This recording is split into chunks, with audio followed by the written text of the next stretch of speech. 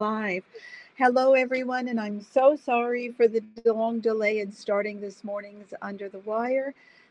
We had some technical issues. I really need a full time tech expert to work with me every Saturday morning. If anyone out there wants to raise their hand for this, please let me know. That would be great. I am very happy this morning to welcome Alia all the way out from New Zealand.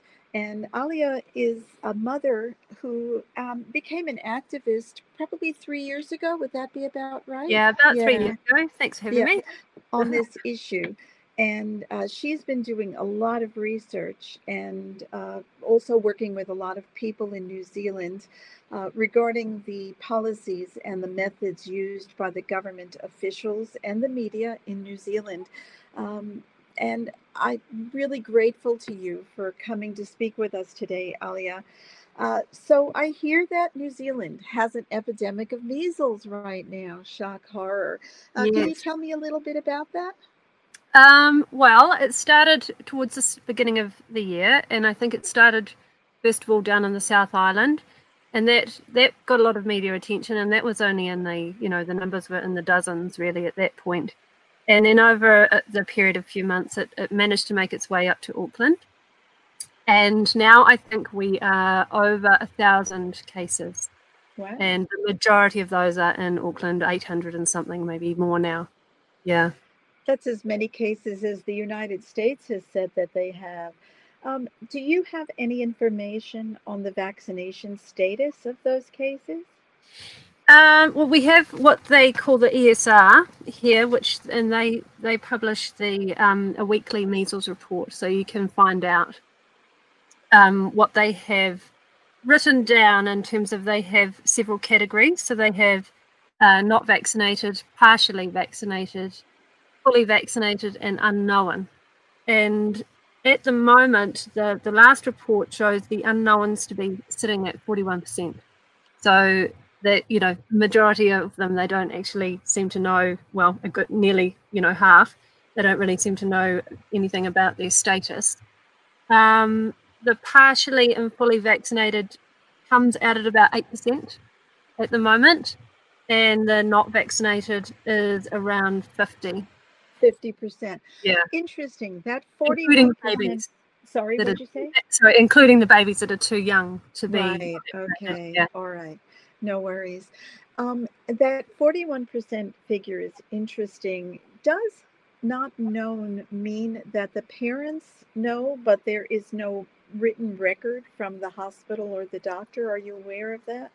We're trying to find that out, and we've sent off some Official Information Act requests about that to see exactly how they are collating that information. What happens when somebody, because a lot of these are actually in adult population. Right. So the children really the sort of the 3 to 4 to 5 to 9-year-olds is really only about 6% of the numbers. So the majority of them is, well, maybe 55% is sort of between 10 and 50. So perhaps I think most of those unknowns are in the adult population that may not recall whether or not they had a vaccine when they were younger, or maybe they just can't put their hands on the records, and I'm not sure which whether if they say they had one, then that's recorded as partially, or whether they have to prove some sort of documentation for it. We don't know. Yeah. It doesn't say. Well, actually, it's where does it say? I think it's based on documentation or parent caregiver recall. For parents recall. Okay. And if the person is an adult and they were vaccinated as a child, they may not even know if they were vaccinated. And the interesting thing is, I read a quote from, I believe, your health minister saying that people shouldn't even bother trying to check and see if they were vaccinated. They should all just go out and get revaccinated. Because it's perfectly safe and you can have as many as you like. Yeah. In fact, it's actually gone further than that. Last night I found out that some of the regions are now denying titer testing. So they're just saying we're not even going to do the titer tests. You just get another booster. It's cheaper for everyone to just get another booster and not actually find out. Yeah. Well, I mean, in an economic sense, as far as the cost of a vaccine and the cost of a titer test, it might indeed be cheaper. But when you look at the ongoing costs of, taking care of someone who was injured by that measles, mumps, rubella vaccine, which might have been unnecessary, even in the medical sense, because if they had checked, they may have found that they had antibodies to the disease, then no, the cost is far higher to just revaccinate without looking at what the situation is. Yes, So, yeah. It's someone kind of said, "Oh, weird. the health minister should get all the vaccines first," and I second that motion. Yeah. Oh God. Yes. All right. So, I would like to speak with you for a minute about one of the, I guess, New Zealand heroes, the man who jumped up on stage at the Vaxxed screening in probably Auckland, was it? It was up in the far north, I Oh, think. the far north. It was Okay. Haka. Yeah. Lance O'Sullivan, who is Australia's answer to Dr. Pan and so many other people. He has recently come out and said that parents should be forced to vaccinate. And in fact, there should be no jab, no school in New Zealand. And I'm going to try very hard to make sure that this does not ruin our connection. But I want to share this video from Lance O'Sullivan, if you'll bear with me for a minute. Yeah. Okay, thank you.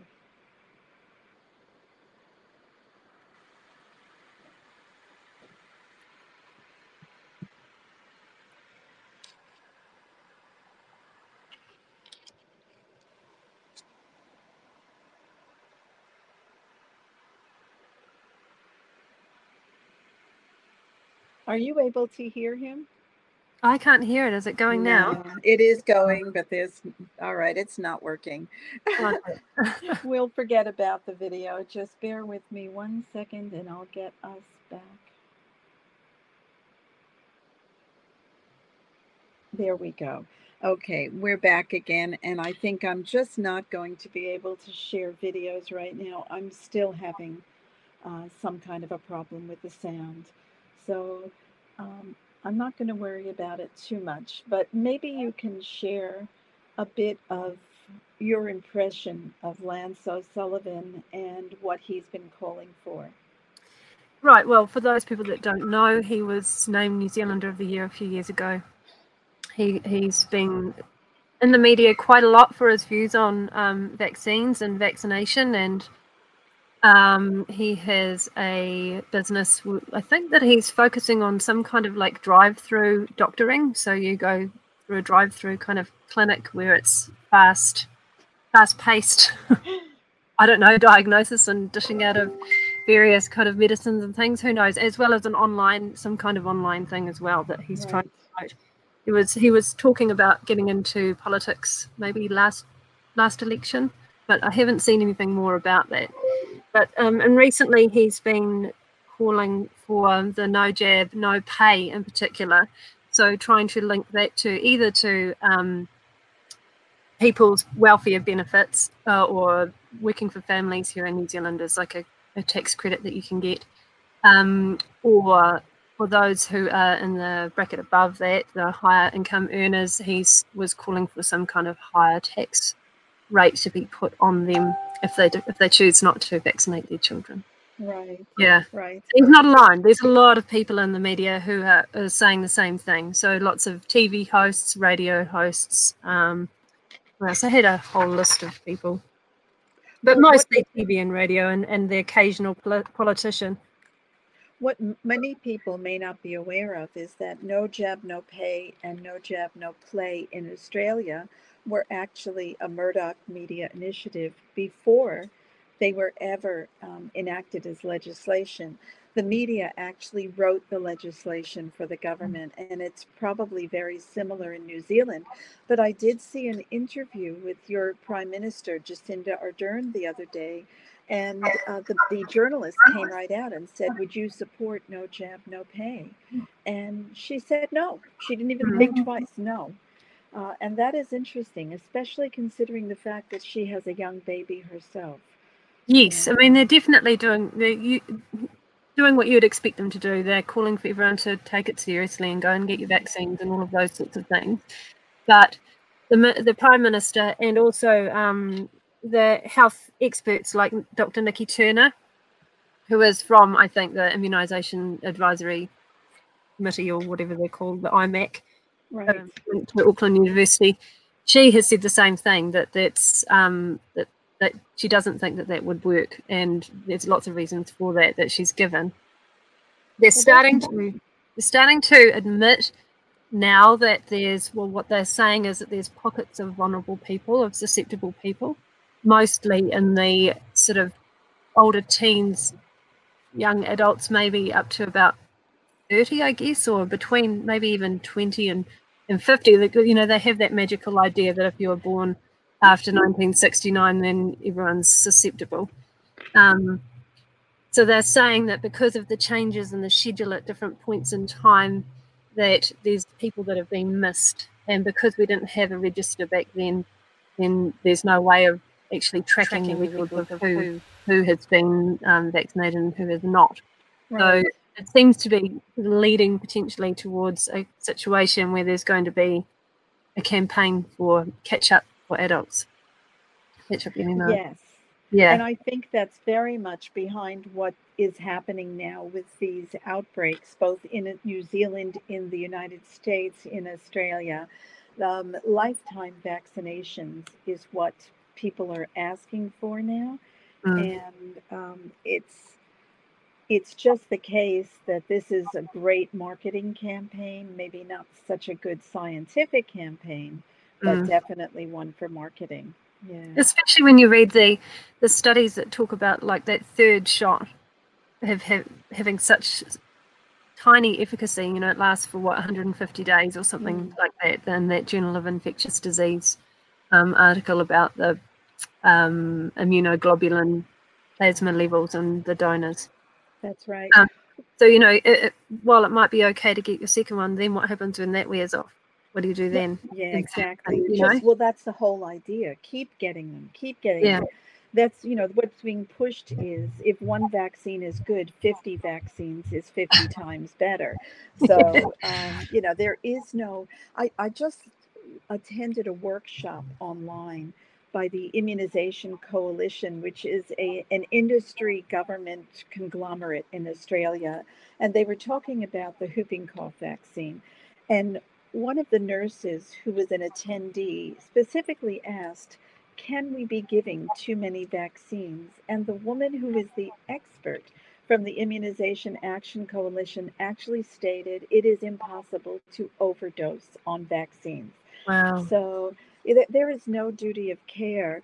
And with measles, the vaccine was introduced in the US in 1963. And at that time, it was going to be one shot for life. And they said that by 1967, measles would be wiped out worldwide. 1967, that's a long time ago. And we still have measles outbreaks. And I don't know if this information has been released in New Zealand or if it's been accessed in any way, but do you know how many of those who have been diagnosed with measles in New Zealand have actually been tested and found positive for the vaccine virus?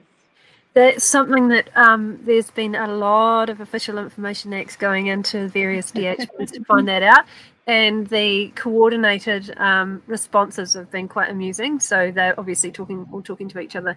It's hard to get that information out of them. One person got one from the Christchurch organisation down there earlier in the year, but that was at the start of towards the start of the outbreak, so the numbers were still quite low then, and I think it was around 14 or 16 cases had been identified of vaccine strain measles. But they actively remove those cases from the numbers. So they say on the I'll just find you exactly what they say. This is on the ESR website on their weekly measles report. Any notifications that are found to be due to a vaccine strain are considered not to be measles cases and are removed from the analysis. So they obviously are testing strains. I don't think all of them though. Like on an OIA I had back, I asked what the strains were that were circulating, and they told me there were 2 at the time. I believe there's 4 now. Where was I going with that? Sorry. That's okay. And, I can't remember what I was going to say. So we were talking about the vaccine strains, and you were saying that the government has said that if someone tests positive for the vaccine strain, that it's no longer considered measles. Yes. That is just amazing. Yeah, they take them away. And they also remove, or they include anybody who gets measles within 14 days of having the vaccine. They lump those cases in with the unvaccinated or the non-vaccinated category in the stats.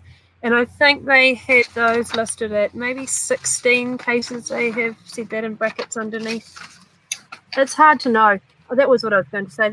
They had, X amount of B3 cases and X amount of D3 cases, but then an unknown category that was way higher. So while they had identified some of the strains for some of the people, it didn't seem like everybody was getting tested for strain, which is, I heard something the other day about, because they're starting to freak out and panic about us losing our WHO measles elimination status. Mm-hmm. And the expert they were talking to on the radio was saying that is based on the WHO seeing which strains are in circulation, basically, and seeing the numbers of, I guess, maybe I'm not sure what their criteria is for it, but in order for them to monitor the strains, they must be testing for the strains. So we would be really interested to find that out. Yes, and if they are testing for it, then you need to access that information.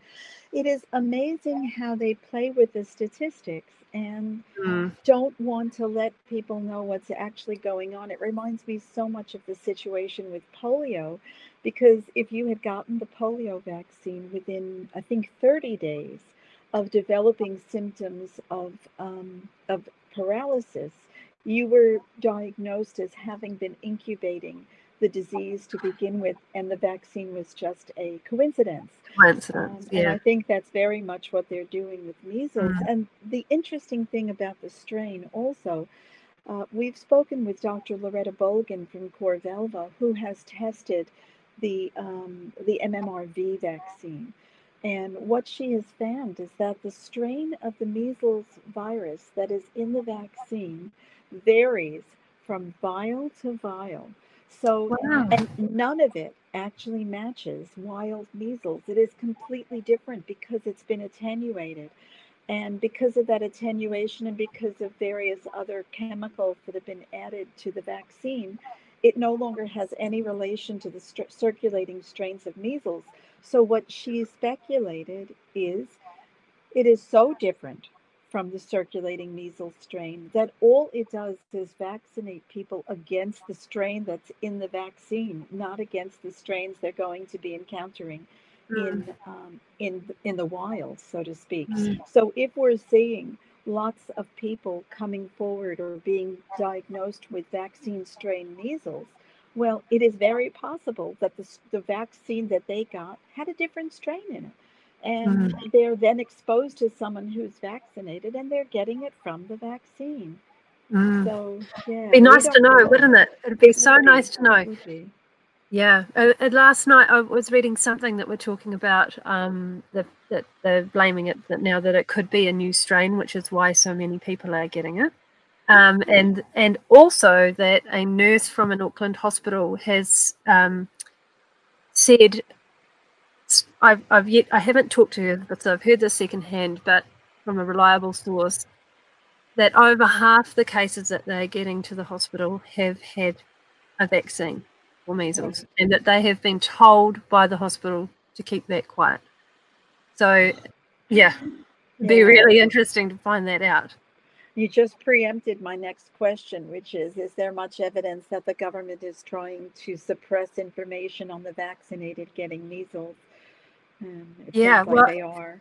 Yeah, I mean, whether that comes from a government kind of level thing or just the hospital itself or the local DHB, I'm not sure. But somebody's telling them to keep that on the lowdown, because I can't imagine that would go down well in the community if that got out. No, no, not at all.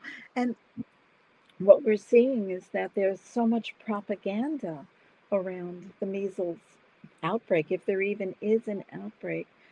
It seems to me that outbreaks are used at times when we need to push more vaccines or push vaccines in a different age group, but for financial reasons, not for health reasons. And I wonder if there is any evidence about whether measles is affecting people of Maori descent more than people of Caucasian descent. Let me have a look. There is a chart for that. Yeah, because we find that with Aboriginal populations in Australia. Okay, so it does definitely. So you've got at the moment the outbreak, or that it's often getting called an epidemic now, is mostly in South Auckland, which is a lower socioeconomic, generally, part of the country, and the total of Maori and Pacific Islanders who are part of the statistics, it looks like it's around 570 to 600 of those 938 cases. So close to 2/3. Yeah.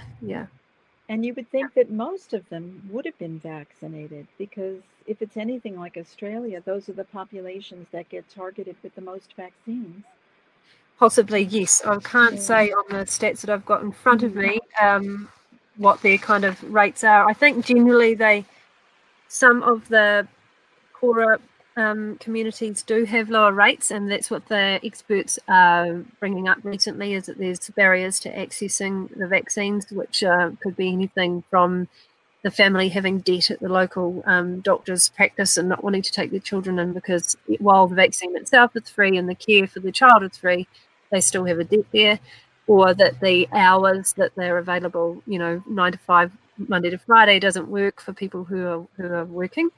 So there's other kind of things that play in there that might be affecting the lower rates of their vaccination within those people. But the charts that I've seen are generally still showing around the 95% for the different regions in New Zealand for MMR, so at 4-year-old age. So I don't know. There seems to be a lot of different reporting on those stats within the media, and I'm not quite sure who's getting information from where. I was looking at some charts that Hilary Butler had the other day, and hers were from Official Information Act request up to 2018 from the National Immunisation Register. So her comment was that the statistics, the way that they are published, can be kind of seen a whole lot of different ways, and it's quite difficult to collate them and create accurate graphs, which is why they asked for particular information that gave the collated kind of graphs that they were looking for. That's quite intentional. Yes. All right. Are you aware of any deaths in this current outbreak or epidemic? No, there haven't been any deaths, touch wood, since 91. 91. Right. Yeah.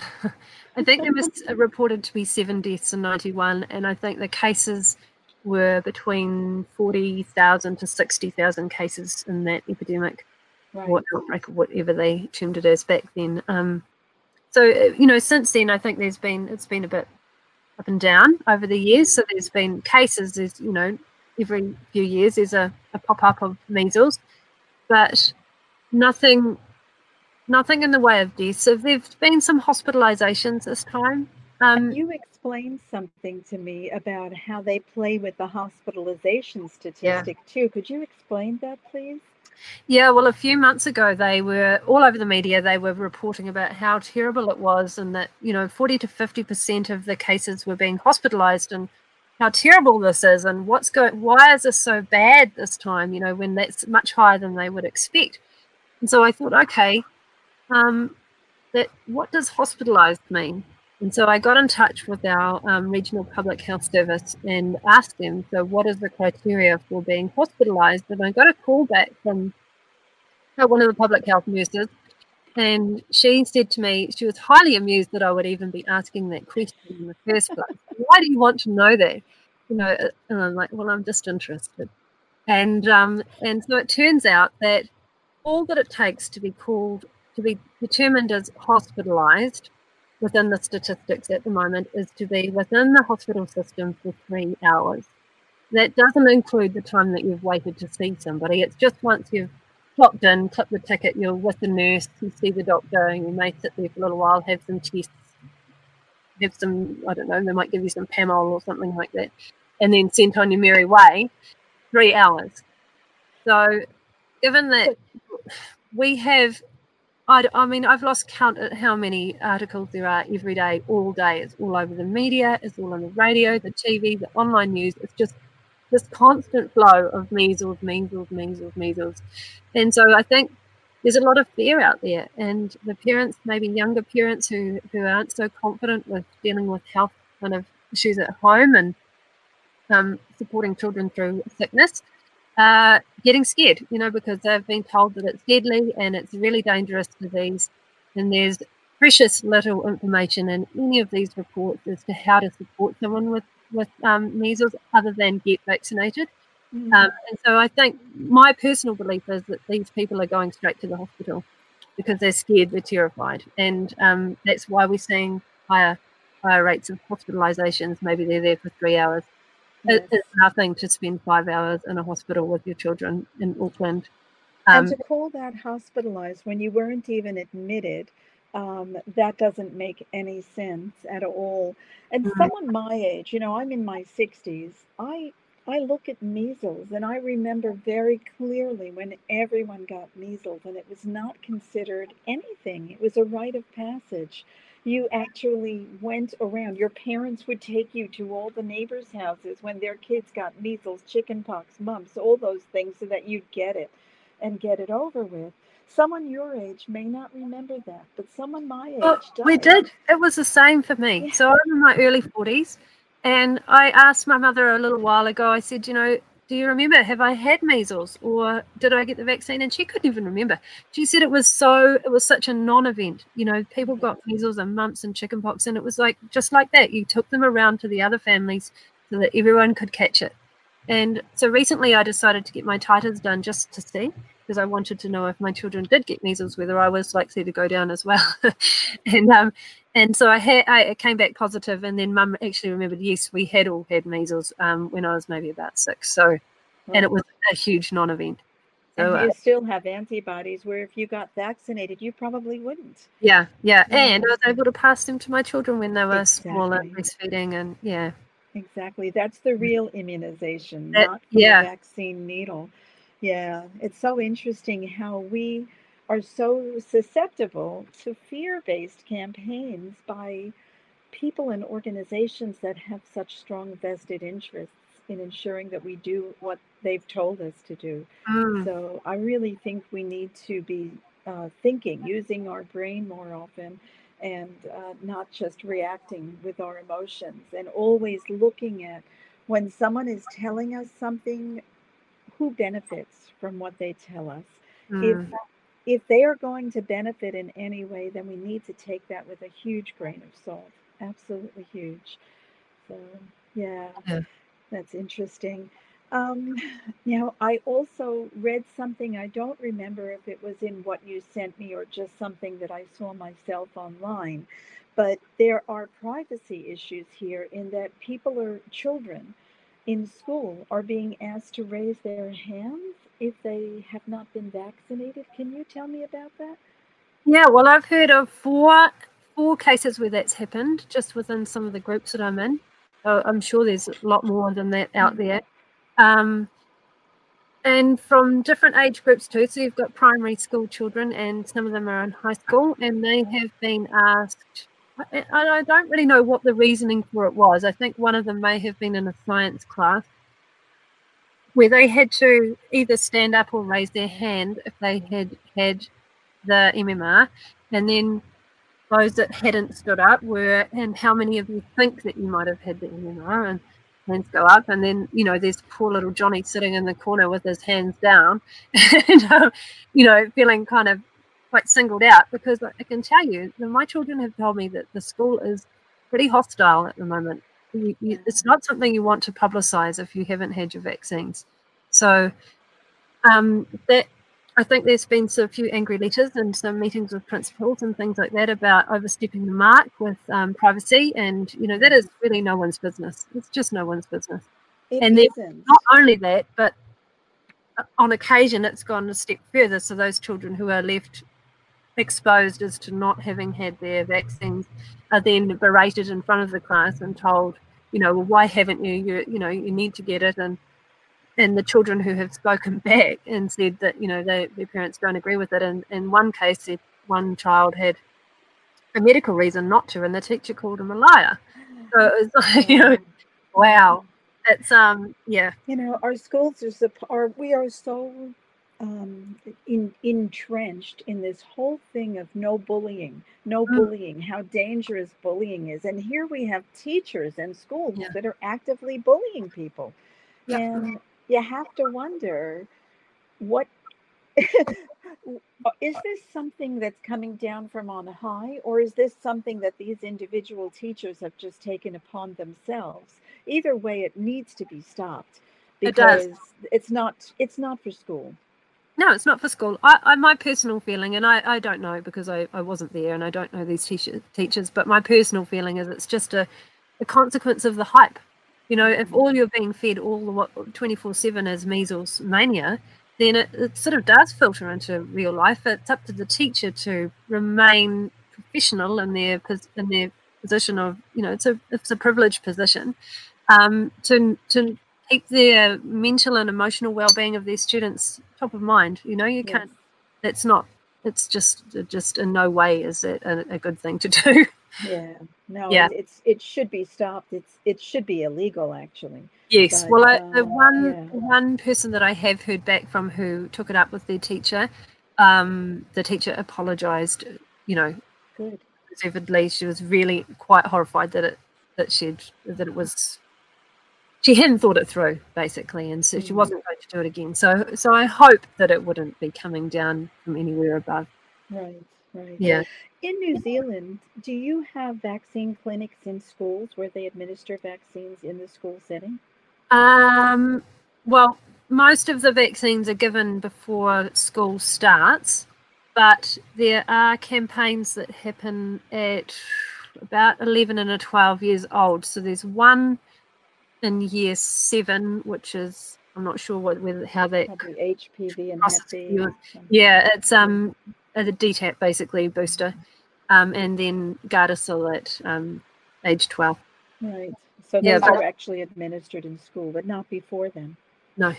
Oh well, you get your 4 or 5 DTaPs prior to that, but this is like a booster that they have at school age, and then I think now because of this particular outbreak, they're bringing in vaccinators to schools to vaccinate the children who think that they need an extra one. Right, for the MMR. Yes, just specifically for that, but that's not a normal thing. That's yeah. You're way ahead of Australia, and this is the thing. I've lived in Australia for almost 32 years now, and I've always looked at New Zealand as this beacon of light for us, this place where people are strong and they're not going to let anyone tell them what to do. And the government will always listen to the people. And when I see the same things happening in New Zealand that I see here in Australia, it gives me grave concern. Now, unlike Australia, New Zealand actually has a Bill of Rights. Is that right? Yeah. We don't have that. Yeah. Do you think that will provide any protection against legislation like no jab, no pay, or no jab, no play? Has anyone looked at that? Well, I think that people will certainly fight it if that came down to it. Yes, I mean the Bill of Rights that I've got here under Part 2 is the right to refuse to undergo medical treatment. So Right. we've got that, and we also have a Health and Disability Commission. Let me see that, which we call the HDC code, and that has several different rights that would come under, that would be in breach if something like that was happening. Basically, informed consent and your ability to make decisions without coercion or harassment, the right to be fully informed, to have an explanation of the options and the side effects and all of that kind of thing. Yeah, but yes, so basically the right to be able to have your questions answered in terms of research and that sort of thing as well. Right. Yeah, In there's quite a lot. Australia, we have that as a policy, but we have no legislation to protect us and no Bill of Rights. So I really feel that we need to enact a Bill of Rights. And Yeah. once we do, I think it will help us to overturn legislation like no jab, no pay, and on the state level, no jab, no play. Mm. It's pretty horrendous what's happening in Australia right now. And what's happening in California in the United Oh, States, gosh. everybody's up in arms. But that is Australia 2016. What's Mm. happening in California is exactly what happened in Australia. We cannot get medical exemptions. Doctors will not give medical exemptions because they're struck off if they do. Yeah. So honestly, we need to do something because our rights have been removed without Mm. a referendum, without any inquiry into the population. We just lost our rights. So good on New Zealand. I'm glad you have that Bill of Rights, and hopefully it will protect you going into Yes. the future. Yeah. Yeah, we Um, hope so too. yeah. Regarding exemptions to vaccination in New Zealand, is there even a need to get exemptions? So No, you don't um, have to do anything. no, you just say no. That's it. And that's it. And long may that last. I can only, personally, I think if that sort of thing starts coming in, if they bring in the need to apply for exemptions, whether that be personal belief or religious or medical, it just seems like that's a slippery slope to having those things yanked one at a time again later. Like I think people would fight quite hard against that if that were to happen. Yeah, that is exactly what happened in Australia. We had legislation that was going to come in to basically make vaccination compulsory in 1998, and the ABN lobbied against that. And what we were able to do was to get a conscientious exemption clause put in, but you had to go and see a doctor in order to get them to sign your conscientious exemption. And of course, over years, as the pressure increased, as more vaccines came into the schedule, as more money was involved, all of a sudden we got no jab, no pay. And Mm. no jab, no pay specifically states that the only exemption that's available if your child has an anaphylactic reaction to a vaccine. Yes, I've And read that even on your then, websites. that's right. And Yeah, even then, let's say you have an anaphylactic reaction to the MMR vaccine. You will not get an exemption to any other vaccine until you've had an anaphylactic reaction to that one. And the right. doctor has to witness the reaction and then be willing to sign an exemption form saying that the reaction was bad enough to exempt you from that shot. So Yes, basically, that the was government wants you website. to vaccinate to death. Yes, yeah. It's so wrong. It's just so wrong. It is. It is. Yeah. And a lot of people are opting out of the system. A lot of Mm. people are getting together and forming preschools and child care centers where no money is exchanged, but they're simply sharing care. It Good. has brought out incredible support networks in so many areas of Australia. So, when the government has pushed so hard, the people have said, okay, if that's how you want to play it, we will protect ourselves. We will take care of our families and our children, and we will make sure that your discrimination and bullying and intimidation and penalties won't affect us. Mm. And that's what So it's going to they take. don't have any, they're not going after the homeschoolers yet? In Queensland, I have heard that they might be, but homeschooling is a bit of a difficult thing because it is legal in Australia. And the reason we don't have no jab, no school, I believe, from speaking with lawyers and looking into this information, is that schooling is mandatory in Australia, whether it's schooling in a state school, a private school, or a homeschool. So to restrict access to school would, I believe, require an amendment to our constitution. And so I think they've come just short of that. Yeah. Yeah. But I think there are definitely moves to try and restrict homeschooling or unschooling. We've got a lot of unschoolers too. Mm. So, yeah, that is definitely an attempt, but I don't think they're going to be able to without an amendment and without a fight. Mm. And that's one of the things that I don't think they want to go that far. They want to be able to do what they're doing, basically making people think that vaccination is compulsory for school, and many people do think that, Yes. but not actually enact legislation to do that. So it's pretty shocking what's happening in New Zealand, but I take heart by the fact that you still don't have to get exemptions and that you do have a Bill of Rights that you can fall back on should the government decide to step over that line, which I think they're doing now. Um, Mm. Jacinda Ardern, has she come out and said anything other than no to no jab, no pay? Has she come out and said we should be increasing vaccination rates in New Zealand or anything like that? Well, I think that they actually removed the 95% target when they came in. Ah, But I don't think that it wasn't that they didn't want to reach it. It was for other reasons. I'm not quite sure what they were. I have heard, but I've forgotten now. um, uh, I think that they've put aside extra money towards making more vaccinators available and that sort of thing so that they can address this outbreak. right. But really, it's just been there sort of pleading for people to go and take it seriously and go and get their vaccines. Yeah. That's really been their message Yeah. in the last few weeks anyway. Yeah. It's Yeah. interesting that they removed that target.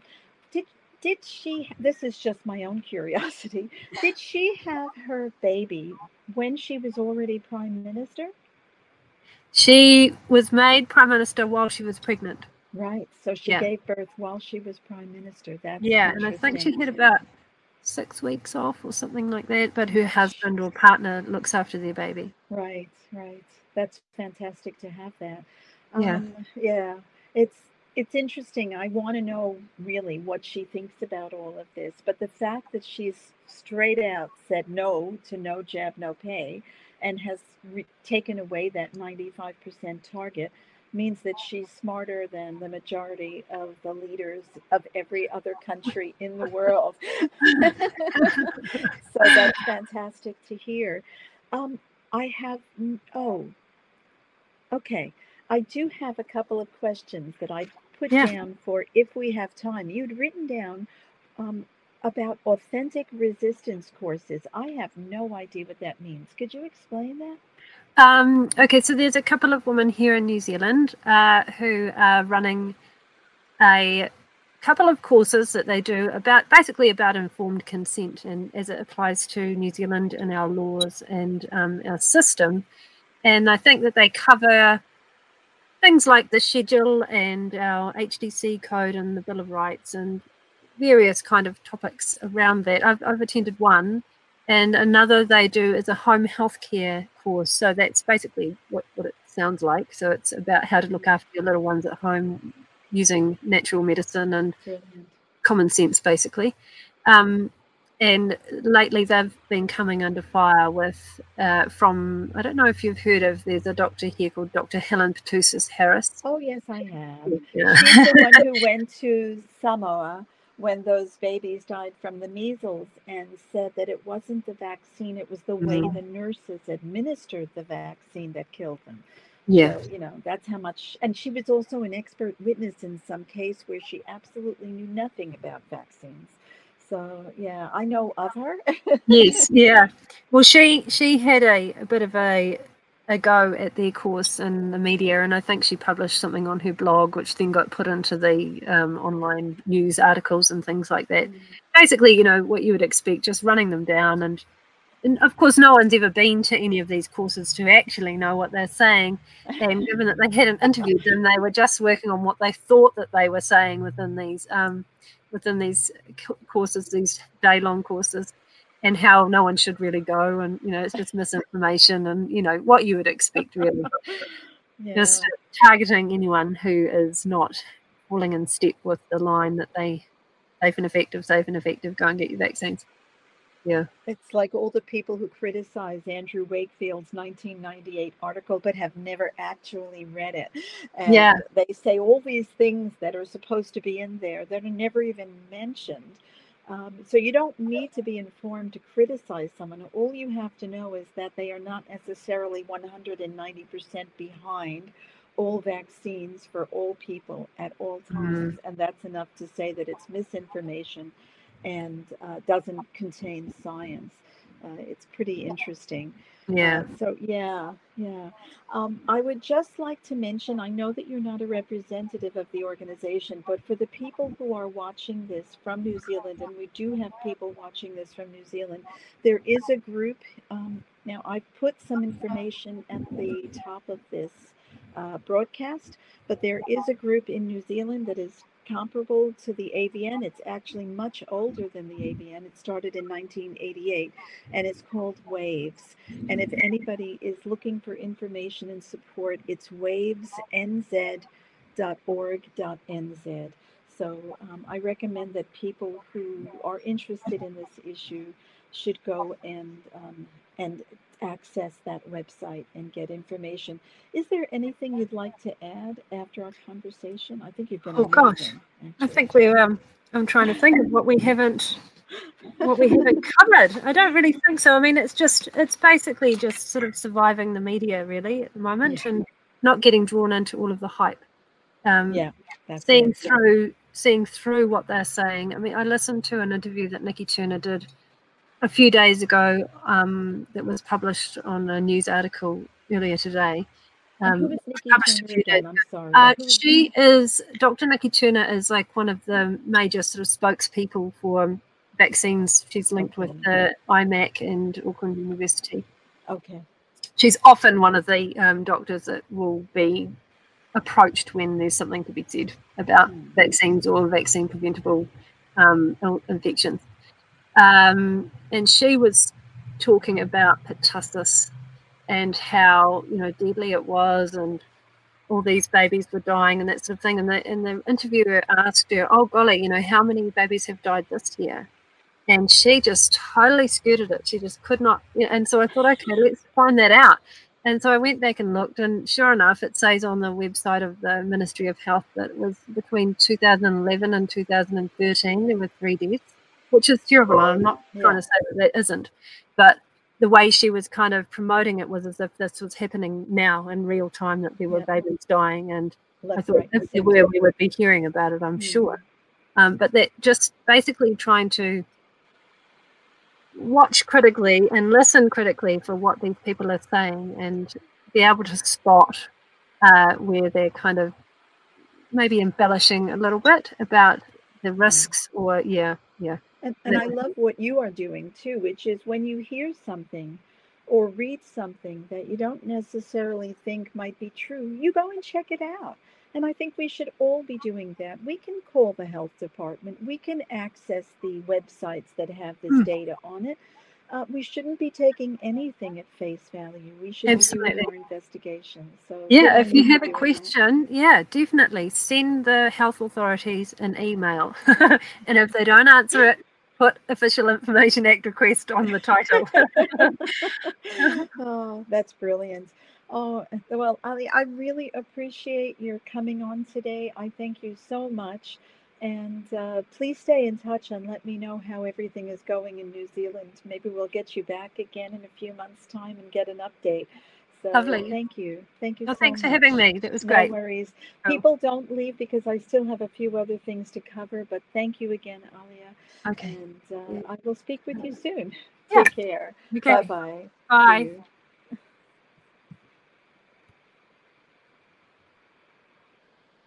Okay, hang on one second. And I'm back here. Now, I just want to discuss a few other things with you before we go. I know that we started late today. If you have to go, that's fine. Um, I'm just going to show you this. This is from Senator Dick Pan, and he is one of the movers and shakers behind legislation SB 276 that was passed in California that basically makes it difficult for people to send their children to school if they're not vaccinated and don't have a medical exemption. And he is now pushing hard for SB 277, which is going to make it basically steps between the doctor and the parent. It says that the government is the one that's going to determine whether or not your child is entitled to a medical exemption. In last week's program, I played a recording of, I think it was 800 some odd doctor's offices that were contacted to find out if they would write medical exemptions, and every single one of them said no. And this legislation hasn't even passed yet. So this is in the Senate, in a committee. Dr. Pan was talking about whooping cough, and one of the other senators asked him why an outbreak of whooping cough in a school with a very high vaccination rate, and one that met his so-called standards, only affected the students who were vaccinated and none of the students who were unvaccinated. And Senator Pan said, that doesn't mean the vaccine doesn't work. It just means that the vaccine works the way it works. Now, I'm sorry, Senator Pan. That means the vaccine didn't work. If you get vaccinated and you still got the disease, that's a vaccine failure. That's a primary vaccine failure. So the vaccine did not work. And I guess what you can say about Senator Pan is his making that statement doesn't necessarily mean that his brain isn't working. It means that it's working the way that he's been paid to make it work. Because Senator Pan has taken tens of thousands, possibly hundreds of thousands of dollars from the pharmaceutical industry, and his influence has been bought. And he is one of the most bought parliamentarians, not parliamentarians, senators around. So I really believe that Senator Pan needs to be cited and not listened to, because what he is doing is pretty horrendous. He is basically trying to push vaccinations the way that Australia pushes vaccinations, saying that you cannot get a medical exemption unless the government says that you are allowed to get a medical exemption. And it's going to cause untold harm to people in California. And this legislation, SB 277, there are many states in the United States, because these sorts of things are done on a state basis, not federally. But there are many states in the US that are looking at similar legislation. And they've had amazing protests at the State House in California against this legislation. And despite that, they passed the legislation, and it's now gone to the governor of California, Gavin Newsom, for him to sign. He is making noises like he wants to amend it, but we'll see if he has the guts to do that. He's under a lot of pressure as well, but we're hoping, everyone in the world who is involved with this issue is hoping that Gavin Newsom will stand strong and not allow vested interests to force his hand in signing this ridiculous and discriminatory and dangerous legislation. Just a few other quick things that I want to cover. Those of you who watched Under the Wire last week would know that we have been working with Corvelva, which is a scientific organization in Italy that's been testing vaccines. The AVN is now a called a coalition partner of Corvelva. And as you can see on the screen, this is their page. The link is up at the top of this broadcast. We are the only coalition partner for Australia at this point in time, but we join such great groups as Children's Health Defense, which is Bobby Kennedy's organization, Physicians for Informed Consent, and Vaccine Choice Canada. as well as the Coalition for Informed Consent.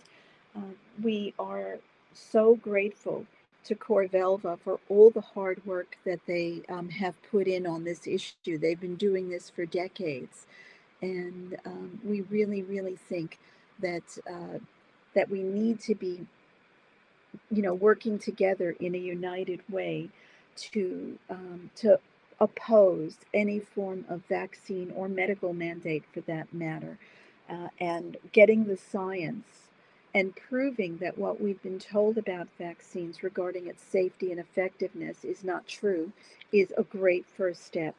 And on that basis, the AVN recently made a donation to Corvelva to help fund some of their testing. They are an independent organization. I personally joined Corvelva, and I urge everyone to go to their website, corvelva.it for Italy, and you can choose at the top to have the text in English because it will be in Italian when you open it. And we urge everybody who would like to join the organization to help support them. I think 26 euros is the minimum to join, to do so. We have in the past year made donations, larger donations to vaccination studies that are ongoing in the United States and in the UK. And this is because our members have specifically asked us to do this. So we are supporting the science behind vaccination. We are supporting efforts to test both vaccine safety and effectiveness. And we hope that you will support the AVN so that we can continue to support these efforts. At the top of this broadcast is a link to our join and sponsor page. So I hope that if you are not already a member, you will join. And if you have the ability to sponsor us, $5, $10, $15, whatever you can afford, that would be great also. Enough for this commercial now. Now, this is something that I don't think you would have seen on mainstream media just quietly. I'm not really sure. I know I have not seen it reported. This is the Gallup organization. Gallup is one of the organizations that is known for conducting large polls, surveys, and in election years they do a lot of polls. They're very well known and very well respected. And they've recently done a poll on industries that are trusted versus industries that are not. And this year, Big Pharma has become the least trusted industry in the United States, according to the Gallup poll. It's reached a new low. And I don't think any of us would be surprised that that's the case. But what is surprising to me is that there are still so many people who will accept drugs and vaccines on a doctor's say so without doing any investigation whatsoever themselves. So I just thought that was interesting. And I also think it's interesting that, as far as I can see, no media outlets have covered that. In the United States, in a non-election year, pharmaceutical advertising makes up 70% of the income of every single mainstream newspaper, radio station, and television station, because the US is one of, I think, two countries. I think New Zealand is the other country. I'm not sure. I should have asked Alia, but it's one of only two countries where direct-to-consumer pharmaceutical advertising is allowed, and 70% of the income comes from that. So stories like this come out, and you will generally not even hear about it because it's not in the best interests of the pharmaceutical industry, and therefore it's not in the best interests of the media to cover this. But despite that, it appears that the message is getting out because most people do not trust pharma. They trust used car salesmen more than they trust pharma. And that shows that we're smarter than the government, the media, and the medical community gives us credit for being. So I'd just like to cover another couple of things quickly. This is a professor in Canada got a $270,000 federal grant to study the HPV vaccine. And instead of coming out and saying, what a wonderful vaccine this is, I think everybody should be taking it, what she said is that there is no proof that the vaccine is going to do anything because there's no proof that the human papillomavirus causes cervical cancer, which is exactly what many virologists are saying. Peter Duesberg says this. Luc Montagnier says this. There are so many immunologists, virologists, and research scientists who say that there is no evidence that HPV is causally associated with any cancer, let alone cervical cancer. And yet we are using this vaccine that is causing an incredible amount of harm and death um, to prevent a disease that may not be caused by the virus that's in the vaccine. And I know we've covered this in the past, but I do just want to reiterate that in countries like Australia and like the UK and the United States, where widespread use of the human papillomavirus vaccine, Gardasil, is being used, in the age group that the vaccine is administered to, there has been a sharp increase in cervical cancer. Prior to vaccination, the average age of diagnosis for cervical cancer was, I believe, 57. It may have been 56. Now, young women in their 20s are more likely to be diagnosed with cervical cancer. That age group has shifted over 10 years since the vaccine came in. So we are most likely causing cervical cancer through the use of this vaccine rather than preventing it.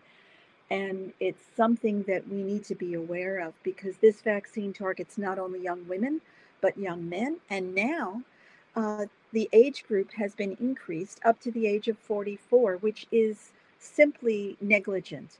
Um, Merck itself, the company that makes the vaccine, has stated openly that if you are already infected with one of the strains, the 9 strains of HPV, the human papillomavirus that's in the vaccine, if you are positive for any of those before vaccination, your risk of getting cancer after vaccination increases by 45% or 49.5%. It's very close to 50%.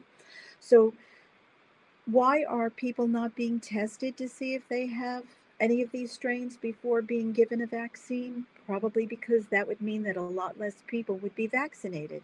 Because the rate of infection, and I hate to use that word because it's not really an infection, HPV, it's a symptomless status in most cases, but the rate of people who have a positive status for these strains of human papillomavirus would be in the 80 to 90% range. And that would mean that none of them would be able to get the vaccine. And that would be a very poor business decision. If we don't test before giving the vaccine, we can give it to everybody. And right now, the age group has been expanded up to the age of 44. I fully expect that before long we will be vaccinating newborns against with the Gardasil vaccine. Um, okay, just another couple of quick things. I just want to remind everyone that the AVN is going to be going down to Tasmania, and I think, as far as I know, this is the first time that we've done an event in Tasmania, so it's pretty special. We're going to be in Launceston on the 25th of October and in Hobart on the 27th of October for screenings of Robert Kennedy's talk about the human papillomavirus vaccine and how dangerous and ineffective it is. Now, it doesn't matter if you've already seen the documentary. These are amazing events because of two things. One, you get to spend time and meet other people who are like-minded, people who feel the same way as you do. So you find out you're not alone, you get support, and you make friends. That's a great reason to come along. The other reason is for the Q&A, because our Q&As, I hope this doesn't sound swelled-headed, but I think our Q&As are the best part of the events because people ask the most amazing questions, and I think that we really and truly gain more knowledge from the Q&A than we do from anything else because we get to actually find out what we want to know, not necessarily what was in the film. So I think that if you are in Launceston or in Hobart or close enough to go to one of these events, I would really like to urge you to do it. The people who are down there and are organizing this have worked really hard to make them successful. So let's sell out both of these events. And I'm looking forward to meeting you when I go down there in October. And just one more quick thing. Um, we have spoken, I think last time and probably many times, about what's happening on social media and how we are being censored. And what's happened this last week is that Facebook has basically doubled down on their censorship. Facebook and Instagram, they're both both owned by Mark Zuckerberg and the Facebook company. They have now started putting pop-up windows up when you do a search for vaccination, or if you look for Australian Vaccination Risks Network, or uh, childhood vaccine safety, anything like that. A pop-up window will come up, and I believe that you cannot even click through that window, basically saying, if you're looking for information about vaccination, be aware that there's a lot of misinformation out there. Go to the CDC because they're going to tell you the truth. And I got to tell you, that's one great big lie, because the CDC is basically a pharmaceutical company and a vaccine manufacturer. They earn $5 billion US every year from vaccines on which they hold patents. They are not going to tell you the truth about vaccines. In fact, they quite openly lie about vaccination. They are the organization behind the MMR whistleblower, Dr. William Thompson. He was instructed, along with the other researchers at the CDC, to destroy information proving that the MMR vaccine is positively associated with autism, especially in Black boys. And the fact that Facebook is sending people to the CDC for information on vaccination instead of allowing them to access real science from other locations is just another sign that Facebook and Instagram are as corrupt as the pharmaceutical industry and as the media. So I want you to be aware of that. The AVN does have a presence on several other social media locations that are a lot less restrictive at this point in time. MeWe is one, though I've heard things about MeWe that may not be that good. Gab.ai. And the thing is that we don't really have time to deal with all these different locations. So at this point in time, we're not updating those locations very often. But if we get closed down on Facebook and on Twitter and on Instagram and on YouTube, we are on Brighteon as well as on YouTube. And Brighteon is run by the Health Ranger, by Natural News, and it is an absolutely open location for us at this point in time. So I do want to make you aware of that. Should we disappear off of any of these other social media outlets, you can still find us on Gab.ai, MeWe, and Brighteon. And I think that's all the locations that I don't remember. There are so many social media outlets out there, but yeah, those are the ones that you will be able to find us on should we be kicked off of Facebook. And other than that, I think that's about it. Thank you for sticking with us. I'm sorry for the difficulties, the technical difficulties. Once again, I had a few videos that I wanted to show you, but that wasn't to be. But I will be back next week at 10 o'clock, I hope, with another interview with a very special person. And I will give you more information about that as the week progresses. So thank you again for joining us on Under the Wire, which is your home for censored and blocked information. And I will see you again next week. Thanks a lot. Bye-bye.